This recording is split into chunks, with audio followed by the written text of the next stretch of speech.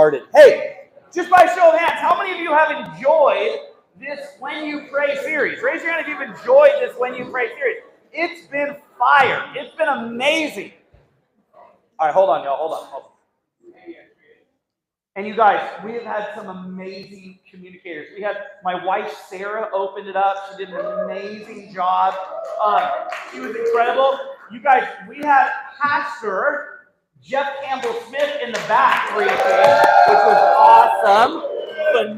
Phenomenal. Last week, Haley was incredible. Give it up for Haley. Haley was incredible. And now you get me. Okay, you get me closing out this series. Was that you that started cheering? I don't know who it was, but I'll pay you $20. I appreciate that. Thank you. It was you. It was up. Tonight, the title of tonight's message is this.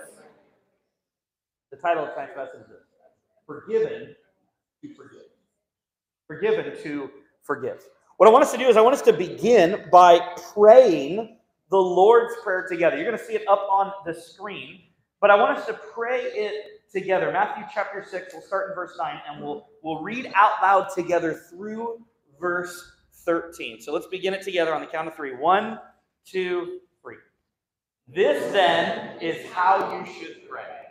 Our Father in heaven, hallowed be your name. Your kingdom come, your will be done, on earth as it is in heaven. Give us today our daily bread, and forgive us our debts, as we also have forgiven our debtors. And lead us not into temptation, but deliver us from the evil one. Now, the thing about this prayer is I don't think it was Jesus' intention that we would memorize this prayer and say it and yet have it be disconnected from our real lives, disconnected from our hearts. He's not just interested in us having a prayer memorized that we say as if it's some kind of ritual. The point, as each one of our communicators have done over this last month, is to help us understand the heart of what Jesus is teaching us about when you pray. And I love that Jesus says, look, my expectation is that you're going to pray. And if you're a follower of Jesus, you need to know God's expectation on you is that you would talk with him. It's pretty cool, right? That God expects you to talk to him. He wants you to talk with him. He wants to hear from you. He wants you to know who he is. He wants your will to be aligned with his will, but he wants to hear from you. Now, in verse 13, Jesus says, and lead us not into temptation, but deliver us from the evil one. And I think one of the biggest temptations you and I will face in our life is the temptation to not forgive. And so I want to really focus this message on those last few ideas of Jesus and forgive us our debts as we also have forgiven our debtors. And so what we're going to talk about tonight is we're going to talk about three things. The uncomfortable truth about God's forgiveness, the problem with unforgiveness, and the 4 steps we must take to forgive. Now, I want to be sensitive and understand that even as we talk about forgiveness, there are some of you, probably most of you in this room, who are holding on to some significant hurt and pain someone else has caused you. And I don't want you to think for a second that as I talk about forgiveness, that I'm talking about it lightly, or that I think it's an easy thing to do. In fact, it might in some ways be easier to just ignore it, but Jesus knows what's best for us. And so he's not going to let us off the hook because he wants freedom for you. He wants peace for you.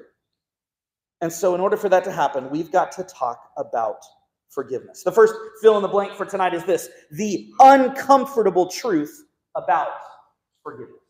Here's the uncomfortable truth about forgiveness. First thing is this: we all need it.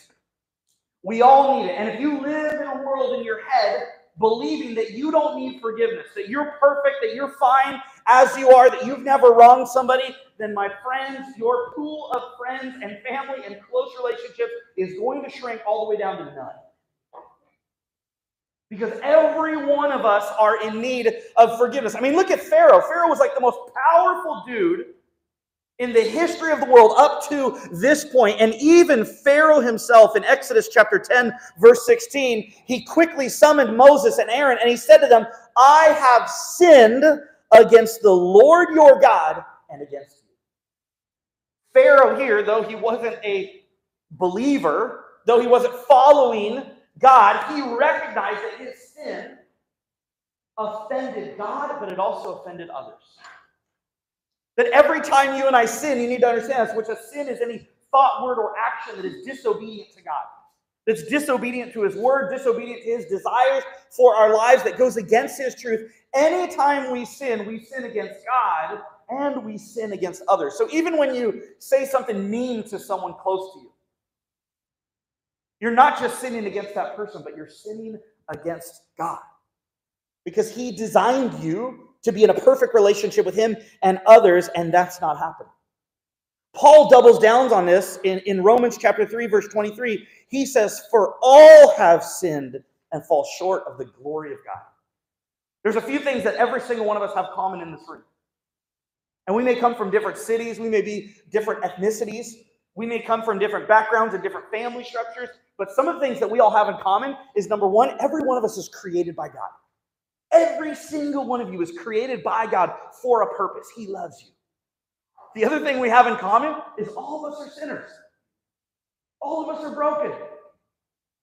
All of us have fallen short of God's design for our lives.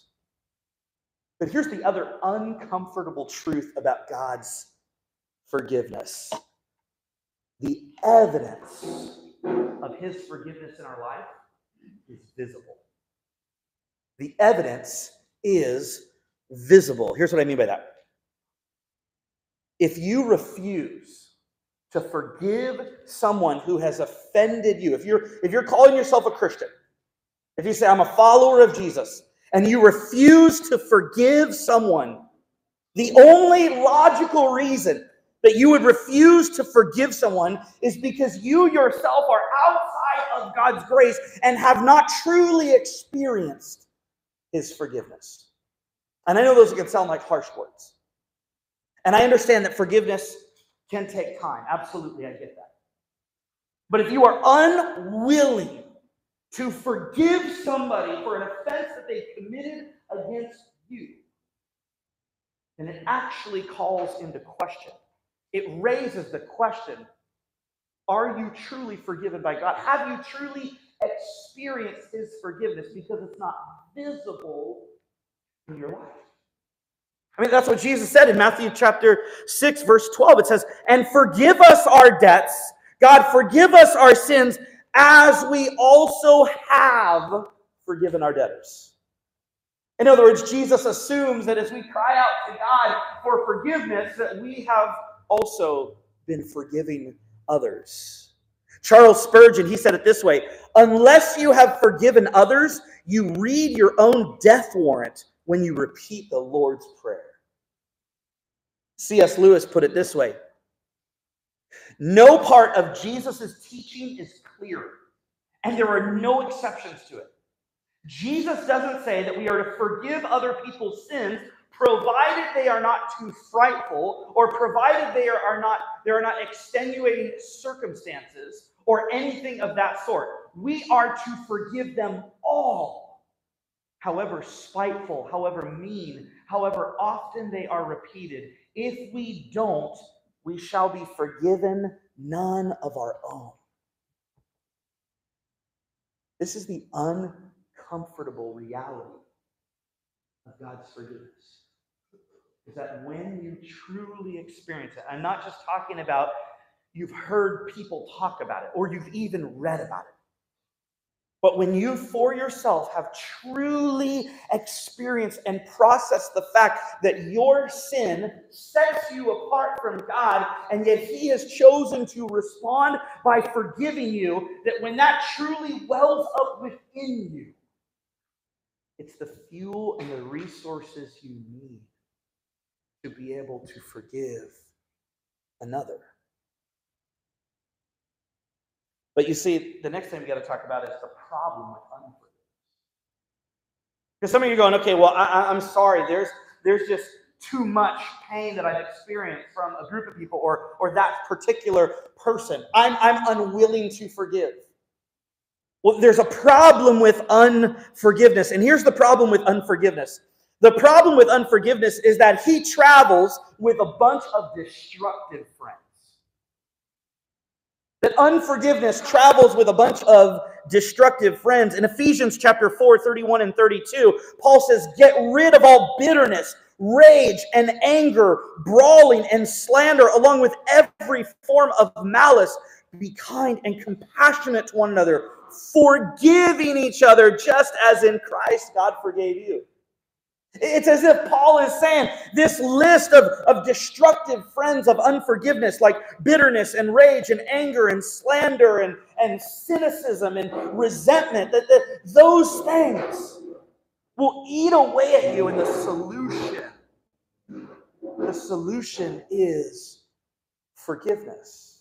Let me try to make this clear to you. Where's Kasai and Malik? Kasai and Malik, come up here real quick, you guys. Come up here real quick. You guys, can you give Kasai and Malik a round of applause?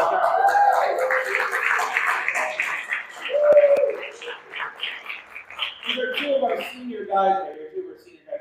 Okay, here's what I want you to do, guys. All right, I want you to hold this rope really tight. Like, wrap it around your arm maybe once. Okay, you come over here, Kasai. You wrap it around your arm.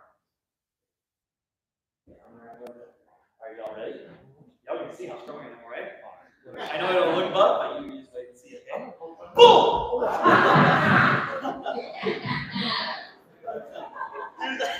Like that. You can do a pad, and I'll put you on your knee. Okay, all right.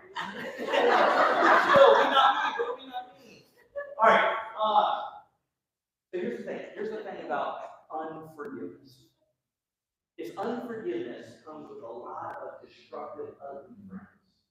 And they go by the name resentment, bitterness, and rage, and anger, and cynicism. And maybe some of you have experienced this, that you've been wrong, you've been hurt, and you're unwilling to forgive, but you're trying to move forward. You're trying to start a new relationship.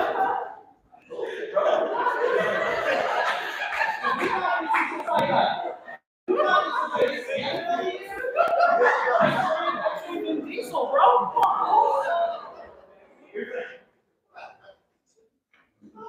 You're trying to move forward in your relationships. But every time you talk to your parents, or every time you talk to that friend, or every time you start a new relationship, your tone, the things you talk about, it's just full of anger and resentment and cynicism. And you're wondering, where is all this coming from? And why can't I just break free of it? And maybe you're going, there's nothing I can do, man. Resentment comes with me everywhere I go, and bitterness comes with me everywhere I go. But is it possible? Is it possible that you're bringing them along with you? You know, the word in the Bible, forgive, the Greek word means to let go. And you see, I think some of you are walking around holding on to bitterness, rage, resentment, cynicism, and it's getting in the way of relationships in your life. And maybe you've been frustrated by it before. And here's the problem with unforgiveness, is that until you're willing to forgive, until you're willing to let go, until you're willing to decide, I'm not going to let what that person did to me control me any longer. I'm no longer going to hold it over their head. I'm no longer going to allow it to hold me back. Until you're willing to do that, you will just keep taking bitterness, keep taking resentment, keep taking cynicism, keep taking rage into every relationship in your life. Maybe for some of you, this is explaining where that anger, that quickness to anger is coming from. Or why you can't be friends for very long with somebody before you seem to mess it up. I would suggest to you that the very first step you need to consider is forgiving. Because until you're willing to let go of the way that person hurt you, forgive them, you're going to continue to carry around the destructive friends of unforgiveness. Can you guys give these guys a round of applause?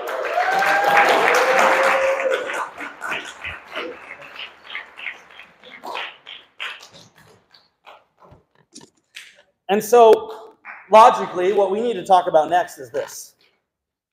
The 4 steps we must take to forgive. The 4 steps we must take to forgive. And don't miss this. You can choose unforgiveness. You can choose it.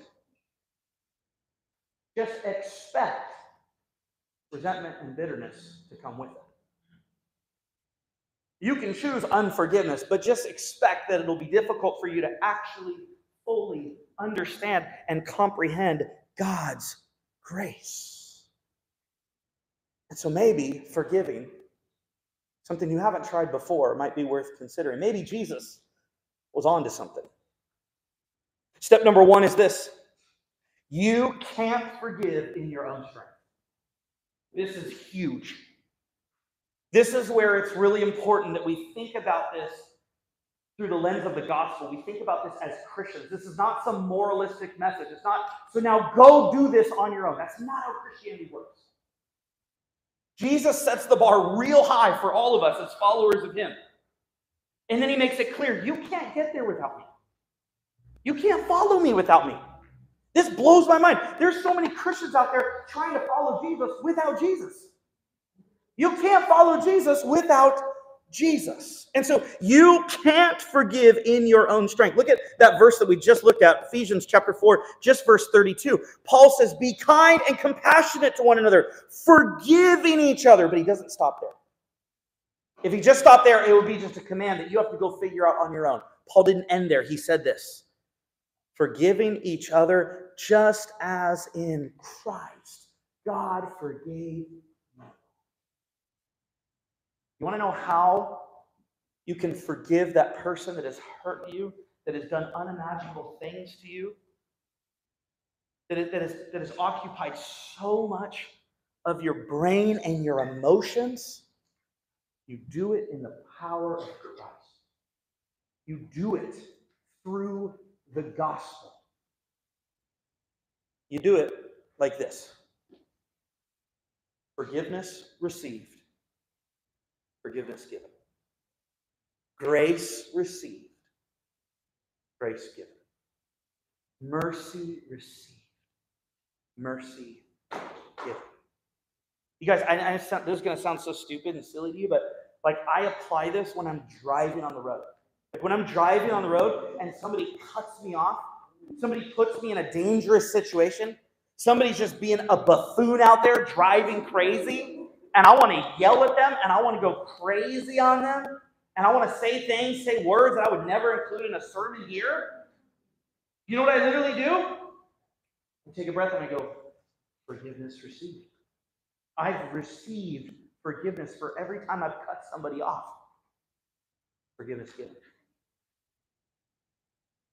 That when somebody wrongs me or hurts me, even in my parenting with my children, when they act like half-brain, crazy little aliens, I go, grace received, grace given. Mercy received, mercy given. Do not ever try to forgive someone in your own power, because you will always still hold on to something. It'll be about you. It's only possible to truly forgive someone when you start with, well, I've been forgiven. I've been shown grace. I've been shown mercy. Number 2, forgiving isn't downplaying or forgetting. It is important.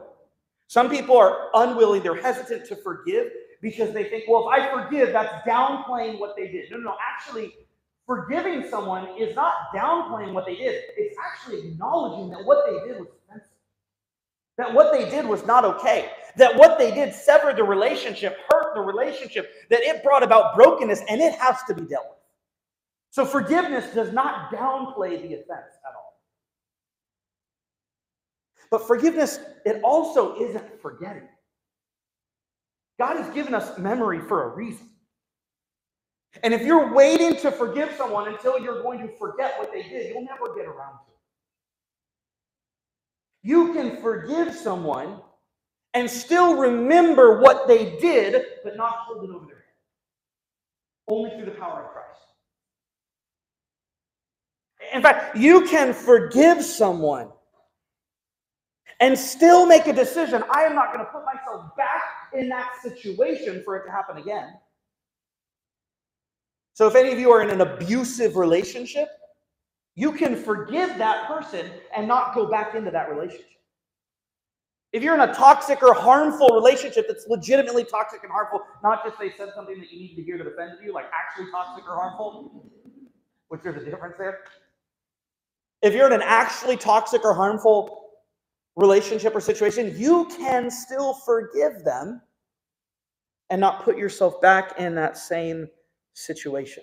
Number 3, forgive them in your heart with God, then in person. Sometimes we think, well, I am not going to forgive that person until they apologize. That's like you drinking poison expecting another person to die. It doesn't work like that. Now, it's awesome when somebody apologizes, and that's important in their rebuilding of the relationship. And it's nearly impossible to rebuild a relationship when somebody's hurt you or sinned against you and they aren't willing to admit it and apologize. But you can't control them. Did you know this? There's one person on planet Earth that you can control, and it's you. That's it. Trust me, I've been a parent. Literally, day one, I realized I can't control this thing. Like, this is a beast of its own. You can't control anyone else, but you can control yourself. And you can choose in your heart to forgive someone, to say, I am going to forgive what they did because I have received forgiveness. Remember how it goes back to the gospel? It goes back to Jesus. You can forgive them whether they apologize or not because you have already been forgiven. And then I think it's really important when the time is right, usually after they've apologized, but sometimes not even, where you can appropriately say to them, hey, that thing you did, that really hurt me, but I need you to know I've forgiven you. My mother-in-law, when she was 26 years old, she was driving, she was in the passenger seat, driving to a birthday party. Her husband was in the driver's seat. My wife, Sarah, as a 1.5-year-old, was sitting behind her mom, and my wife, Sarah's older sister, Kristen, was in the passenger, or was behind her dad. They were driving one afternoon to a birthday party when a drunk driver who was like 4 or 5 times the legal limit T-boned them, hit them, and instantly, my wife, Sarah's dad, my mother-in-law, Sally, her husband, was killed immediately. And my wife, Sarah's older sister, Kristen, was killed. My mother-in-law, Sally, went to the trial of this guy who was being convicted for being responsible for the death of these 2 people. My mother-in-law, Sally, lost her husband and her oldest daughter in the blink of an eye. At the end of the trial, when they were sentencing him, he was obviously found guilty. There's sometimes a moment in trials like that where there's a victim impact statement, where whoever the victim is gets to make a statement about how this has impacted their life, and they can literally say anything they want. My mother-in-law got up, and in front of a crowded courtroom, she said to this man, you took everything from me, but I forgive you. That is the only reason she has been able to slowly, painfully move on from that tragic day, was because she knew Christ had forgiven her, and she chose to extend that forgiveness to him. Which is our last point. Reconciliation is only possible after forgiveness. Ephesians 2:14, Paul says, for he himself, Jesus himself is our peace, who has made the 2 groups one and has destroyed the barrier, the dividing wall of hostility. Paul here is talking about Jews and Gentiles. They had 500 years of racial prejudice and hatred between them.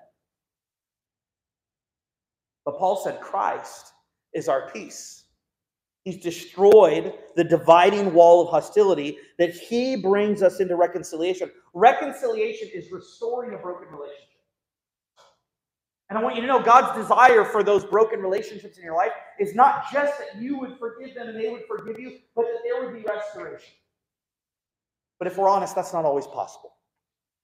Sometimes a person passes away before there's reconciliation.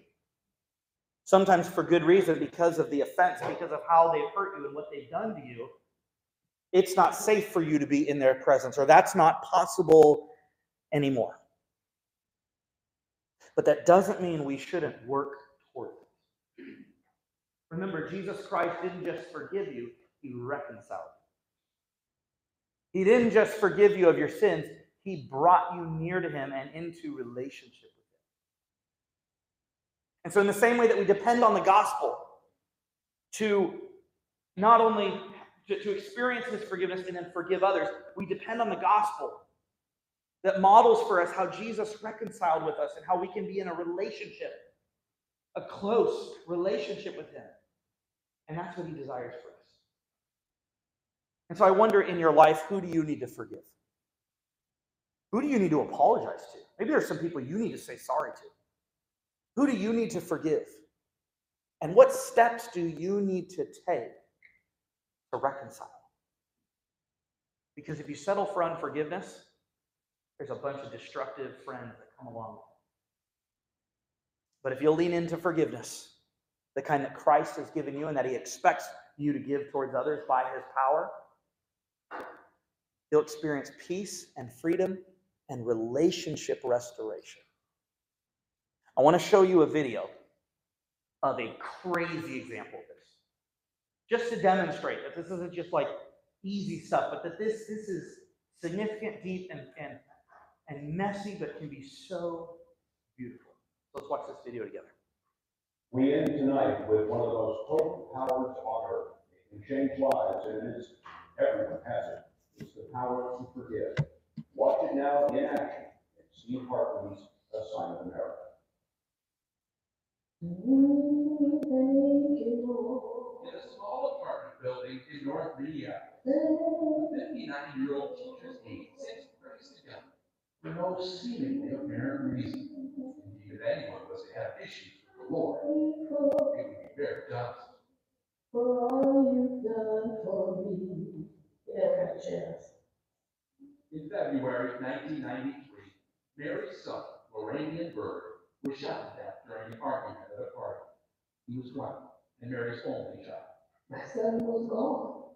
The killer was a 16-year-old kid named O'Shea Israel. I want justice. He was an animal. He deserved to be caged. And he was. Tried as an adult and sentenced to 25 and a half years.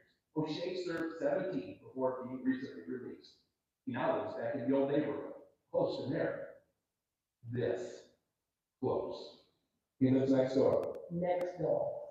How a convicted murderer ended up living a door jam away from his victim's father is a story not of horrible misfortune, as you might expect, but of remarkable mercy. A few years ago, Mary asked if she could meet O'Shea here at Minnesota's Stillwater State Prison. As a devout Christian, she felt compelled to see if there was some way, if somehow she could forgive her son's killer. What she tell you? I believe the first thing she said was, look, you don't know me, I don't know you, let's just start with right now. And I was refilled myself. O'Shea says they met regularly after that. When he got out, she introduced him to her landlord, who, with Mary's blessing, invited O'Shea to move into the building. Today, they don't just live close, they are close. Clearly, Mary was able to forgive. Unforgiveness is like cancer. It will eat you from the inside out. It's not about that other person. Me forgiving you does not diminish what he's done. Yes, he murdered my son. But the forgiveness is for me. It's for me. For O'Shea, it hasn't been that easy. I haven't totally forgiven myself yet. I'm learning how to forgive myself. And I'm still going towards, trying to forgive myself for what it is I've done. To that end, O'Shea is now busy proving himself himself to himself. He works at a recycling plant by day and goes to college by night. He says he's determined to pay back Mary's clemency by contributing to society. In fact, he's already working on it, singing the praises of God and forgiveness at prisons, churches, to large audiences everywhere. Forgiveness is a powerful thing. Which explains why Mary can sing her praise and thanks to her audience of one. Steve Harvey, CBS News, Minneapolis.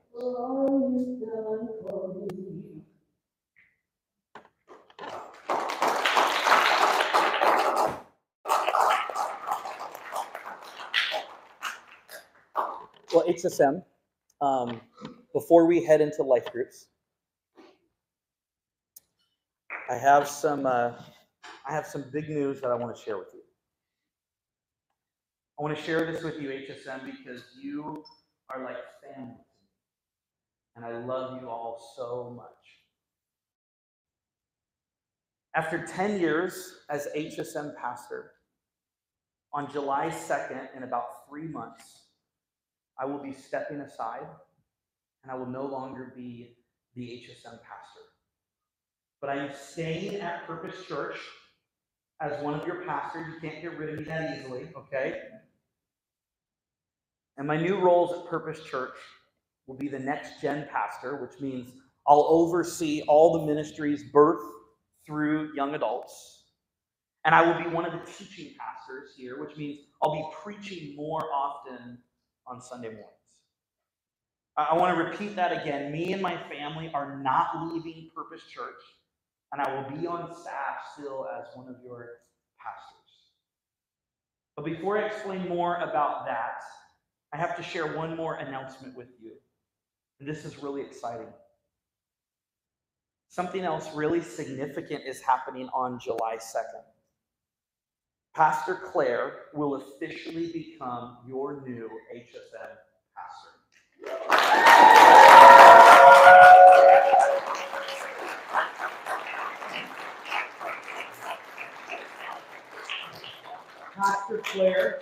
Pastor Claire was a dream student in HSM. She used to sit right in the front row right here and laugh loudly at every joke I told. She was a dream student. She was a phenomenal intern. She interned with us for a while. She's been an exceptional associate pastor. And I want you to hear me say this really clearly. I am absolutely beyond confident that Claire will be the best high school pastor we have ever had at Purpose Church. And I believe that. For me, serving as the HSM pastor for the last 10 years has literally been the greatest and most fulfilling ministry adventure that I could have ever asked for. Each of you students and leaders and the many who came before you have been a complete gift to my life and this ministry. And my heart is full of literally a bazillion memories that I will cherish forever. I am stepping aside because this feels like the right time. And God has assembled the very best HSM staff with Claire and Haley and your amazing HSM volunteer life group leaders. And I'm ready to support all of our next gen ministries in a new way and serve all of Purpose Church in my new roles. My wife Sarah and I, who's in the back, have enjoyed every minute leading this HSM community. And each of you, I want you to know this, each of you have been a blessing beyond words to Sarah, to me, and to our kids.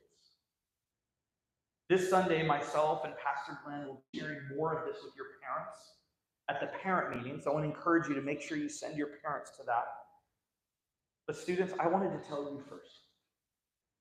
Before your parents heard it, before you heard it from your parents, I wanted to tell it with you. I wanted to share it with you first. I wanted you to hear it directly from me because I love you. I love you. Because we are a family. We wanted this transition to last about 3 months so that all of you HSM students and leaders have time to process. And so that we can pass the baton well to Claire and Haley. I also want to be available to all of you over the next 3 months to process any emotions or feelings you might be having. Just so you know, my heart is a mixture of sadness and excitement. And maybe yours is too. If so, let's talk. Remember, you're still going to see me on Sundays and around campus here at Purpose and whenever I pop into HSM. So please don't treat me like the town leper. Okay, I don't have a disease. Still talk to me. Don't block me. That'll hurt my feelings. Okay, don't unfollow me. We're still friends. Okay. And I want our friendships and our relationships to continue, and I look forward to that. The Apostle Paul said in 1 Thessalonians 2:8, because we loved you so much, we were delighted to share with you not only the gospel of God, but our lives as well. This singular verse has driven my ministry philosophy since I first started in ministry over 16 years ago. HSM, I love you. I love you. And it's been an absolute delight to be your HSM pastor these past years. And what's made it such a fruitful and rewarding experience is that we have shared the gospel and we've shared our lives with each other, just like Paul experienced in his communities. One of the biggest reasons I have so much peace about this transition is because I truly believe that this team, that Pastor Claire and Haley and your incredible life group leaders are called by God for such a time as this to lead and take HSM further than we've ever gone before. HSM, your best days are ahead of you. The best is yet to come. Your future is bright. And it goes without saying, but I'm just going to say it anyways. HSM students and leaders, you are getting a massive upgrade. A massive upgrade. Like if I'm the first Android phone that ever existed, you know how much I hate Androids. If I'm the first Android phone that ever existed, Claire and Haley, they're iPhone 200s, okay? Like, it's just clear. It's absolutely clear. You know, here's something interesting to me. The book of Deuteronomy is all about God using Moses, Aaron, and Miriam for his purposes. The next book in the Bible, Joshua, is all about God using Joshua and Caleb for his purposes. HSM is transitioning from the book of Deuteronomy to the book of Joshua. In Numbers 32:12, it says that Joshua and Caleb followed the Lord wholeheartedly. HSM students, Pastor Claire, Haley, and your life group leaders, they are your Joshuas of HSM because they are following the Lord wholeheartedly. And God has called them to chart the course and lead this ministry, to disciple, to love on, and to encourage you in your relationship with Jesus. Which means, HSM, your best days are ahead of you, not behind. HSM has never been the Eric show. It's never been about me. It's always been about creating a safe and fun and biblical and loving community where we strive together to see every high school student everywhere following Jesus. And that is not changing. I love you, HSM. And I always will. Please don't tell the rest of the church this is just our secret right here, okay? But I consider any job after or outside of being a high school pastor a massive demotion, okay? This is the best of the best. And I want to thank you for being the most amazing community of students and leaders that I could have ever dreamed of serving alongside. And so again, I want to reiterate, this change is happening on July 2nd. I'm still going to Mexico with you guys. I'm going to be around until I'm going to preach my last series in April. Our 3 Wednesday nights in April are going to be my last series. And then on June 14th, that's going to be my last sermon as HSM pastor. And I want all of you here, we're going to invite past staff and volunteers and students and leaders. But I just wanted to tell you that. I wanted you to be able to prepare, and I wanted us to be able to transition well together. And so, whatever you're feeling, whatever emotions you're having, I hope you can go into your life groups and talk more about the message. But I want you to know, however this is hitting you, I love you and I care about you. I want to walk through it with you. And so, if there's anything you want to talk about over these next several months, if there's any conversations we want to have, anything we want to chat through, I just want you to know I'm available. And that I'm feeling sad and excited, but that sadness is real for me too. I love you guys, your family, me. Before I tell your parents on Sunday, I wanted to make sure I told you guys first. Let me pray for us, and then we'll head into our life groups. And I'm going to be here afterwards so we can talk tonight, and we've got time, okay? Let me pray for us. Jesus, I thank you so much for this amazing community. It's been awesome being in this building for 10 years, but it doesn't even compare to the 10 years of relationships and the spiritual moments we've shared in this place and the ways that you've transformed my life. God, I thank you for the privilege that it's been to lead this community, and I'm so excited for the future of HSM. And God, as we head out filled with probably lots of different emotions about forgiveness and this news, I just pray that in our life group time, we'd have time to process whatever was impactful from the message and needs to be digested, and whatever about this announcement needs to be processed. Would you help us to begin to do that now? We love you. In Jesus' name we pray.